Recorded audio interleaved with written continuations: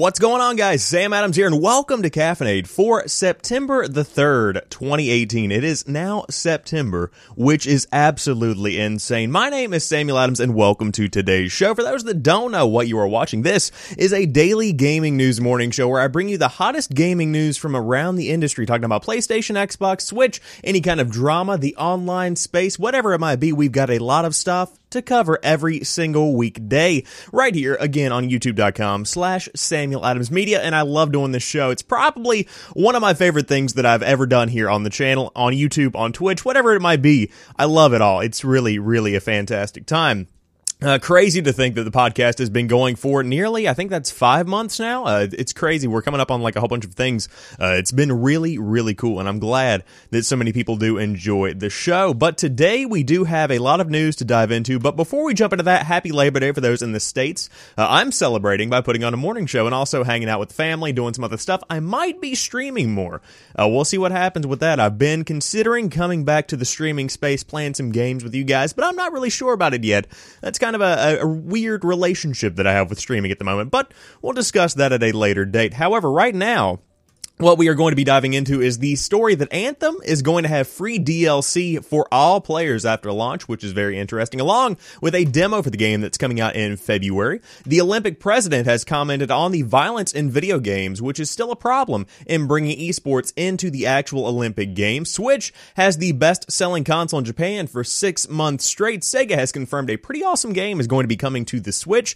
Capcom has a stance on Monster Hunter World's modifications, but they haven't gone either way, and we'll talk about that a little bit. Rainbow Six Siege is getting a brand new operation coming out this week by the name of Grim Sky, or Operation Grim Sky, I believe is a DLC thing, which we will talk about. And we also have a final secret in Doom 2 that has been uncovered after 24 years, which is always a fun thing to talk about. So without further ado, let's go ahead and jump into the news of the day. Anthem Story DLC will be free for all players. Again, this is coming to us from PlayStation Lifestyle, but there are a ton of other outlets reporting on this because it was news that came out of PAX. BioWare announced during Anthem's PAX West 2018 panel that any story DLC the game receives post-launch will be free of cost for all players. The developer has said that it doesn't want to divide its audience, and as previously stated, only cosmetic items will be purchasable. First, so no loot boxes. Executive producer Mark Darrow reiterated, there will be some cosmetic stock that you can pay for, but it will always be earnable. For storytelling, we don't want to divide the audience. We want people to be able to experience the game stories, so none of this is going to be locked. High-level gear and weapons can be earned by playing the game, but some of them may be locked behind certain challenges. For example, strongholds will give certain things, according to Darrow. Separately, in an interview with CinemaBlend, Dara said that Anthem's DLC will continue evolving character stories. Quote, because of the way that we're going to release the story and additional character moments in Anthem, we can continue to evolve the character forward in a way that we haven't done before, he explained. Anthem is scheduled for release on February 22nd, 2019, so overall, the DLC is going to be free for all players from here on out, from the launch of the game until the end of the game, which is absolutely fantastic. And to be quite honest, with the way that the industry is trending, I can't imagine DLC remaining a paid part of the game for the foreseeable future. It just has to continue to evolve and change and become this kind of thing where this is just additional content that keeps people coming back into the game, and the bulk of the money is going to be made from cosmetic purchases by people that want to customize their own player characters or their own kind of bases or whatever you might have in your game. It's going to all be cosmetic in my mind. I could be very wrong about this, but it just seems like that's the way that the industry is trending. I think the gamers are really kind of beginning to evolve, if I'm being honest with you. I think that they're beginning to realize that companies don't have to charge for DLC, and they can find other ways to monetize their content even further, and that's simply going to be kind of an evolutionary kind of step in how we begin to see games broken down going forward. With Anthem, this is a pretty big deal. Of course, the next Call of Duty is still going with the traditional season pass. I'm just thinking of other big games that are going to be coming out over the next few months, and so it will be interesting to see how many players continue to pay for the Call of Duty Season Pass, and how many continue to play games like Anthem for an extended period of time as compared to what they would normally put into it, because there is free DLC for them to continue coming back to. One thing that I can think of that is really sticking out of my mind when it comes to free DLC would be something along the lines of Battlefield 5, where you do have all these maps and all this post-launch content with the theaters of war or something along those lines. I forget what they're actually calling it, but it's essentially that idea where there is a continued amount of support after launch, so people continue to play the game instead of moving on to something else, and that's really what the name of the game is in 2018. It's not about making money necessarily right out of the gate. It's about bringing people back in with the potential to continue to monetize your game if it does continue to perform well. That's really what it all comes down to. So if you're looking forward to Anthem, then you can look forward to playing it on February 22nd, 2019, and we also have a follow-up story because you can play it even sooner than that. There's an Anthem demo coming for the PlayStation 4, Xbox One, and PC in February. This is the Anthem. This is the Anthem Put Your Hands Up. That's probably a song they're referencing over at GameSpot. I'm not a trendy individual, so I don't know anything about that. But EA has announced that it will make a VIP demo for BioWare's Anthem available to EA/Origin Access subscribers on Xbox One and PC, respectively, on February the 1st, 2019. The demo also be available. I always love it when people mess up a little bit. I'm just poking fun. Don't go harass this man/woman over here that's writing on GameSpot, but that's always fun. The demo also be available to pre-order customers, which opens the door for PS4 players to get in on the action. The announcement was made during the studio's PAX West panel. Anthem lead producer Mike Gamble said the demo is not a tech test or a beta looking for feedback, and is instead a slice of the game. EA has confirmed that Anthem's release date for February 22nd, 2019. The game is a sci-fi action RPG that casts players as freelancers who are soldiers that are equipped with javelins, which are pretty much the suits. These super high-tech Iron Man-like suits allow players to fly around environments and engage with enemies while completing quests, either alone or with others. And of course, there's gameplay that was shown off at E3, which they're advertising over there on GameSpot. But essentially, if you want to jump into the game a little bit early, and you happen to be an EA/Origin Access subscriber, you can jump in on February the 1st. To be determined if you can do the same thing on the same day on PlayStation 4. It doesn't really say it here in the article itself. I would assume that that's how it's going to work, but hey, I don't know. You know what they say about assuming. But it's cool to hear that they are going to be putting out a slice of the game. I like the idea of a traditional demo as compared to a beta, which in my mind, they've both kind of gotten muddled together over the past decade or so. Because we have had the continued evolution of online play to where you pretty much have to have a game in a finished state before you do release it to your audience to play in any way, shape, or form. And that's kind of what we're going to be getting with Battlefield 5 later on this week, whenever you do have the accessibility of pretty much a big chunk of the multiplayer experience. And you can pretty much play it all the way through and see what's broken, see what needs to be changed, test balance, etc. It's finished, but it's not quite finished. And with Anthem, it sounds like they're trying to kind of actually finish the game and then put it out there and say, hey, this is what we've got. Put a lot of time into this, see if you like it, and then you can purchase it in a couple of weeks after it is released on February 22nd, 2019. Will I be getting Anthem? I don't know. I'll dive into the beta/demo and see. I still want to call it a beta for some reason, but I would love to throw a lot of time into this. I'm just not really sure if it's my kind of game, because with stuff like Destiny 2 and with stuff like Destiny and in general these other looter shooters, even Borderlands to some degree, I'm just not really big on that kind of grind. That's just not what I am. But you never know. Everybody continues to evolve and change with time, so it could be my thing. Who knows? We'll have to dive in and see, but I will find out whenever I can get my hands on that demo in early February in 2019, which is sooner than it sounds. Just a couple of months away, really. A lot of games coming out over the next few months. A lot of games. I'm sorry to everybody involved in my social life, but I am going to be receding into a hole full of fantastic entertainment. But moving on to the next story of the day, Olympic president, violent games are still a problem facing esports as an event. 6 esports demonstrated at this week's 2018 Asian Games. Apparently, I had no idea this was happening. The Olympics boss is complaining about violent video games again. Thomas Bach, the president of the International Olympic Committee, said again, the Olympics would not consider a game which is promoting violence or discrimination without giving a specific example of a popular esport that does. Last year, he made a similar criticism when asked if esports would ever join the Olympic program. The occasion this time is the Asian Games, which featured 6 esports in a demonstration program: Arena of Valor, Clash Royale, Hearthstone, League of Legends, Pro Evolution Soccer 2018, and StarCraft 2. The competition concluded today with Japan winning gold in PES 2018. China won gold in 2 events and 3 medals in all, most of the 7 nations competing. But Bach isn't impressed. So-called killer games, they, from our point of view, are contradictory to the Olympic values and cannot therefore be accepted, he said. An Associated Press reporter noted that Bach won a gold medal in the 1976 Olympics in fencing, a sport in which competitors poke one another with a sword. Bach chided any comparison to that as a violent competition. Quote, of course, every combat sport has its origins in a real fight among people, he said, but sport is the civilized expression about this. If you have e-games where it's about killing somebody, this cannot be brought into line with our Olympic views. Last year at this time, Bach made the same non-discrimination and non-violence criticism of video games on the whole when he demurred about esports inclusion in future Olympic Games. Later, the IOC issued a statement that noted esports growth had an appeal, but said it needs a worldwide governing federation for the IOC to work with first. In July, the IOC held a forum with the Global Association of International Sports Federations on the subject of esports, with Blizzard Entertainment's Mike Morhaime, Riot Games chief executive Nicolo Laurent, and the Electronic Sports League's founder Ralph Reichart present. The IOC and GAISF, what are all these things? Formed a liaison group to continue the discussion of esports in the Olympics, and Bach will list esports on the agenda for the next Olympic Summit meeting in December. So it sounds like things are in the books. It's beginning to kind of continue to evolve and grow, and we're beginning to see the inclusion of esports as a viable part of Olympics. It's pretty crazy, actually, especially when you're talking about stuff like the Asian Games and also mainline Olympic events. That's going to be fantastic to see.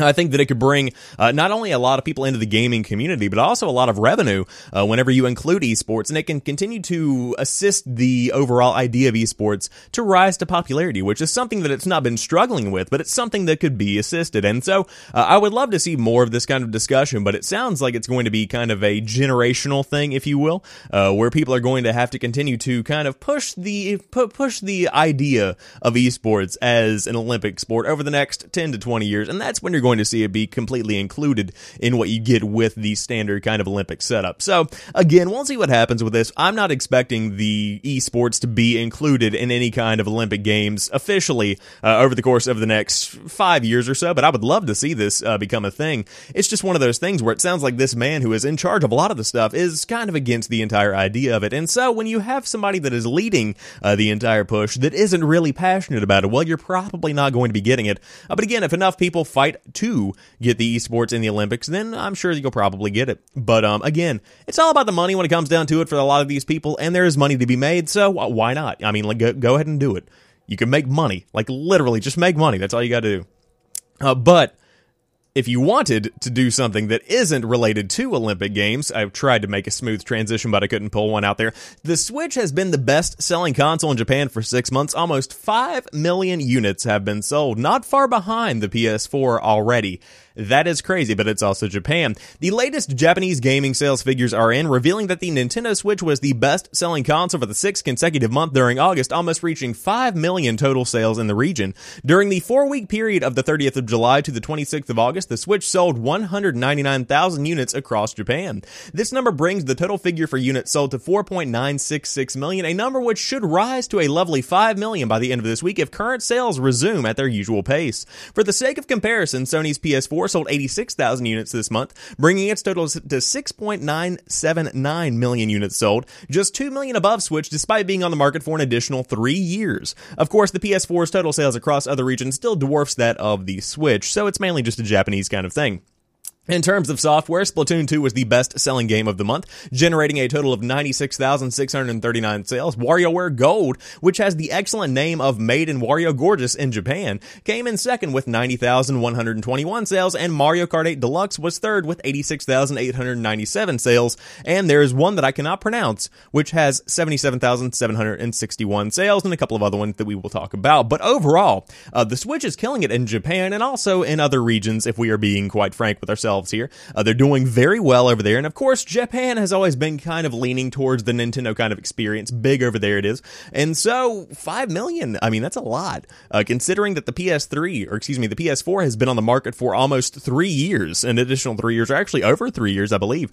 You have a very impressive kind of game of catch-up being completed here. I mean, that's a lot of units being pushed in just a short amount of time. I'm expected to continue to see this kind of growth, or I'm expecting to continue to see this kind of growth.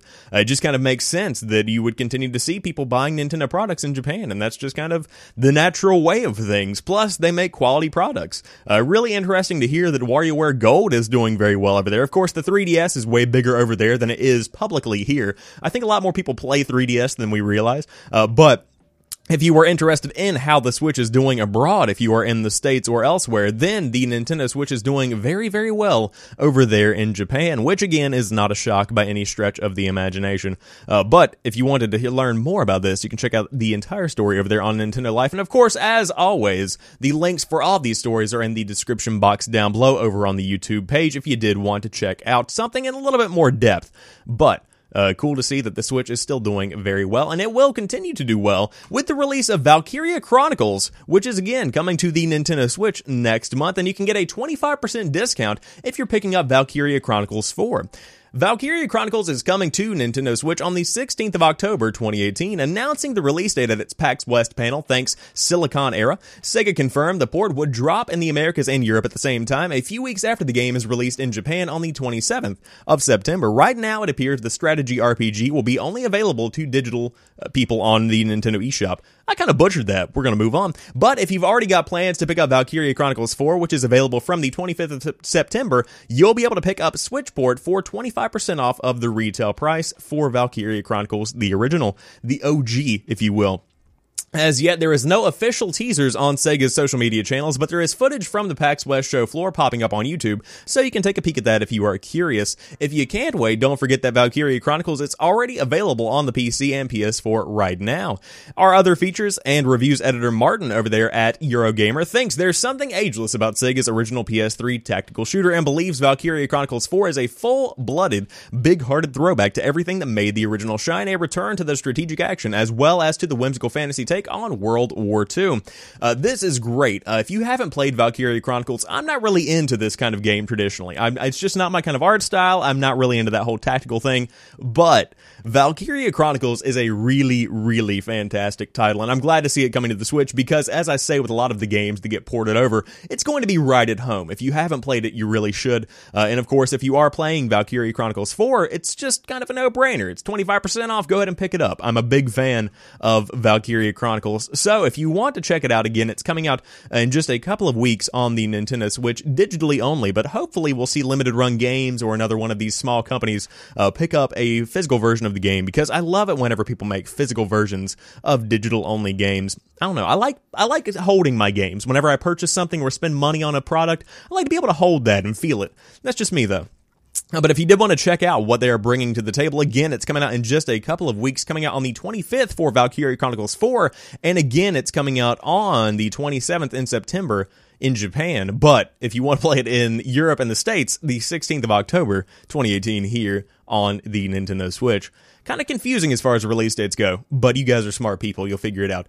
However, another game that is not on the Switch, but still very significant for 2018, Capcom's stance on Monster Hunter World mods is still unclear. Mod with caution and at your own risk. I'm very interested in this story, and I thought about not including it because it's not really a story. There's just no statement here. It's not going one way or the other. It just simply is a thing where it's like, hey, they don't really know what they want at this point. But I thought I would include it so we could have a conversation about this, because it's something that is significant, especially in 2018 and also with the rise of PC gaming to specific prominence, if you will. Capcom's stance on Monster Hunter World again is still unclear. Modders have been hard at work customizing and fine-tuning Monster Hunter World's PC port, but while modding in Excessive Patriotism or Essential Armor Transmogs is tempting, many players have been reluctant to use any mods out of fear of being banned. The cosmetic mods we are seeing for World aren't like the paid Street Fighter mods that have drawn Capcom's ire in the past, but World is still a multiplayer game with a vague EULA, so it's unclear what mods Capcom considers harmless. Concerned Reddit user 10Z92 recently reached out to Capcom for clarification regarding two mods, one that replaces the Xbox button prompts with PS4 versions and an Armored Transmog mod, presumably Fine Nerd's excellent mod. According to a screenshot posted by 10Z92, a Capcom support representative said, quote, Capcom does not support any mods created by third parties. Any official mod would be published on the Steam page of the game. You can use any mods you like for the game, but it is at your own risk. If the mod only improves the graphics of the game and gives you no gameplay advantage, normally you should not be banned. It's encouraging response, but I haven't heard any of the players being banned for using mods so far. However, the notion of normally not not being banned is still shaky, so I reached out to Capcom, they say over there at PC Gamer, for more information. Capcom did not comment on the above statement, but simply said, quote, modded content is not officially supported by Capcom. We are unable to comment on the use of particular mods with the game. However, our team does actively monitor content used in the game. Right now, it doesn't seem like Capcom is doing anything to halt the use of cosmetic mods, but until it firmly states whether or not it will ban or otherwise punish players for using them, we cannot be sure if every mod is safe to use at this time. So, essentially, you are modding at your own risk when it comes to this kind of thing, and that's something that is a little bit shaky because modding is such a big part of the PC community. I mean, you have games that should have died many, many years ago that are still getting modded today that are bringing people back into the game, and that's pretty much what keeps the games alive and what's keeping money flowing. And really, in 2018, as we said with the first story, we're talking about the DLC and bringing people back into the game, if there is something that can continue to put your game in the minds of gamers and kind of keep your name fresh in people's minds, you need to take advantage of that and make sure that it is something that is happening and doing so effectively. And so with mods, it's just a free way for you to continue to be a prominent source of entertainment in the gaming community without having to do anything at all. And that's what GTA 5 has done very well. Of course, the base vanilla game, when it comes to Grand Theft Auto 5, is incredibly in-depth. There's a story there that is totally worth playing time and time again. There's a lot to do within the vanilla game. But the mods, I mean, I was seeing on social media, a Magneto mod was introduced to GTA 5 where you can literally throw cars and planes and stuff all around the world, and it's hilarious, and it's fantastic, and it gets people excited about going back into the game. And when you get back into GTA 5, you might see the DLC, you might buy the DLC, you might get really into GTA again. You never know what's going to come from this kind of thing. With Monster Hunter World, it really doesn't need any kind of help when it comes to proving itself. It's the best-selling Capcom game of all time, if I remember correctly, and it's done so in a very short period of time. But when it comes to mods, they should definitely enable this kind of thing and make sure that it's put onto a separate side of the game, if you will. I understand the risk of it interfering with the online communication or the online connection side of things, where you do have an unfair advantage if you use specific mods. I totally get that, and that should be kind of dealt with, and they should figure out a way to incorporate mods into the experience while also ensuring that multiplayer experience does remain kind of untouched. I think that is a big part of the overall experience. So again, stuff like this, changing the Xbox button prompts to PS4 versions, I don't see a problem with that at all. Improving the graphics, if your rig can handle it, 100% go for it, as long as there is no kind of advantage that's being given in a competitive way, then you're fine. That's all I can say. So again, let me know what you guys think about this entire Monster Hunter World mod thing. You can hit me up on Twitter at PrettyChillGuy if you want to discuss that. But definitely a big discussion to be had when it comes to Monster Hunter World and its mods.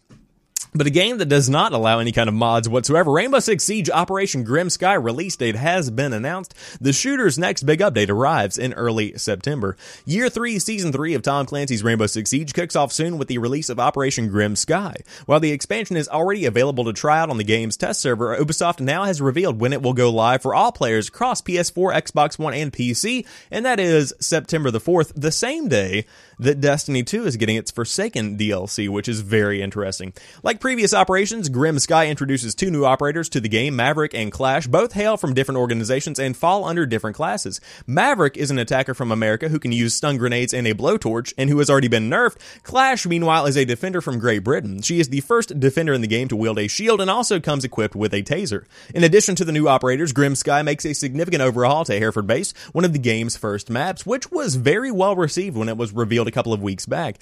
Ubisoft says this is the first such map overhaul, and the development team has undertaken in Siege. Following the update, each floor of the base will have a larger surface area and more destructible walls, and new staircases and hatches have been added to give players more options for moving around the map. The console map is also receiving a buff as part of the Operation Grim Sky update. These changes aren't as significant as the ones being applied to Hereford Base, but they'll nonetheless force you to tweak your strategies. The police line spawn point has been extended, while a wall has been moved near the gas station spawn point to prevent spawn peeking and early kills. Ubisoft is also adding another bomb site to the map in Tellers and Archives. And rounding out Operation Grim Sky are a range of balance tweaks and bug fixes, and there is a full list of patch notes over on the official website. But if you are still into Rainbow Six Siege, which many people are, you are getting a big additional DLC coming out this week. So cool stuff if you want to dive in and check it out again. I would totally recommend going back to Rainbow Six Siege. This is the perfect opportunity to do so, because this is pretty much one of the points in the game's life whenever you're going to be getting a lot of noobs on the servers at once, and so you do have a chance. It's not all professionals, especially if you're just playing casual instead of ranked. But again, you can work your way up, see if you can get that ranked play down pat. I'm never going to be able to do that, but I love Rainbow Six Siege. I played it a lot whenever it was sort of making a comeback for the first time, and then I kind of fell out of practice. But it really is a fantastic game, and one that I think is going to make a difference in the long run. I think it's going to be looked back upon as a big turning point for the overall strategy kind of shooter, and it's really cool to watch it whenever it is played competitively. I love watching professional Siege players do their thing. Cool stuff. But if you did want to check it out again, the update is dropping on September the 4th. You can check it out now on the test servers if you did want to do that on PC. I'm not sure if there are test servers on PS4 and Xbox One. I haven't heard anything about that, but they could be. If there are, you can dive in and check it out. However, again, I think the coolest thing in this entire update is the fact that they are changing the maps, because spawn peeking and pretty much not cheating, but using the game's mechanics to your advantage, that's a big issue when it comes to competitive Siege, because it kind of hinders people's abilities based on where they spawn, and that's not something that should be done. You should be able to have a competitive advantage, or at least be able to compete just based off of skill alone. And so to see them adjusting the map and changing things up to where people do have to relearn specific strategies, I like that. Keeps the game fresh, and I hope they do more of that in the future. And it's going to be fun to watch and see how those changes do impact the professional gameplay. But speaking of pro gameplay, 24 years later, Speedrunner has found the last official secret in Doom 2. John Romero congratulated Zero Master on finally mastering Map 15. According to John Romero, Doom speedrunner Zero Master has finally uncovered Doom 2's best-kept secret, a previously inaccessible sector found in the Industrial Zone map designed by Romero himself. You can see the movement Zero Master obtains the secret around 3:04 in the video above, but I recommend starting around 2:30 to get the full effect, and there is a video which will be in the article, which I have linked down below in the description box. This secret has technically been known for some time, but Zero Master was the first to obtain it without using any cheats. As Zero Master explained on YouTube, a secret can only be triggered if Doom Guy's center is within the secret area and he is on the same height as the secret sector, But as Romero explained on Twitter, you don't enter this secret sector when you touch it by normal means, so you would never get inside the teleporter sector to trigger the secret. I don't know what any of this means, but it sounds like it took a long time. As a result, per the Doom Wiki's Industrial Zone entry, it was considered impossible to get this secret. Therefore, the maximum secrets percentage one can ordinarily get on this map is 90%. Zero Master found a way around this by luring a pain elemental and using the knockback from its attack to bump him into the secret. This forces you down to the lowest floor the moving door is on, which puts you within the secret sector and on the same height, thus triggering the secret Zero Master said. He has done it, apparently.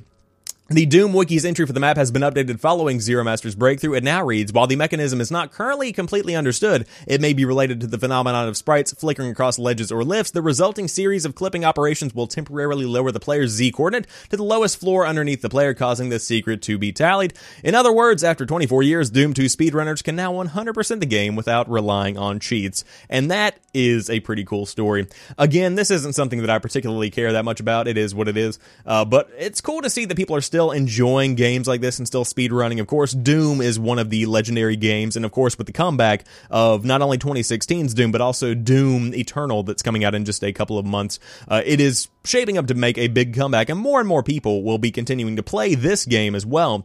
So it's cool stuff to be able to see that you do for 100% the game if you try hard enough. It's really awesome to see that kind of stuff. Of course, these games are normally on sale for a relatively affordable price on GOG and a couple of other sites if you wanted to play the original Doom.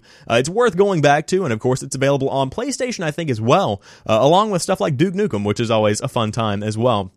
So if you did want to learn more about what's going on here, there is an article which is linked down below. But that will wrap it up for today's episode of Caffeinate. If you enjoyed today's show, be sure to drop me a like down below if you're watching on YouTube. And if you're on a podcast service, be sure to leave me a rating if you enjoyed the show, and come back tomorrow by subscribing to the channel, because I do this show 5 days a week. And yes, I did say do. That's just me, though. But again, you can follow me on Twitter at PrettyChillGuy if you want to keep up to date with all of the news coming out and all of the memes that I post on my Twitter page. Always a good time, and we have good conversation over there. But as for right now, I'm going to go continue my playthrough of God of War, because that game is very, very good. I'm glad that I went back to it. And then I'm diving in Horizon Zero Dawn at some point in the next couple of weeks. And also Spider-Man comes out Friday.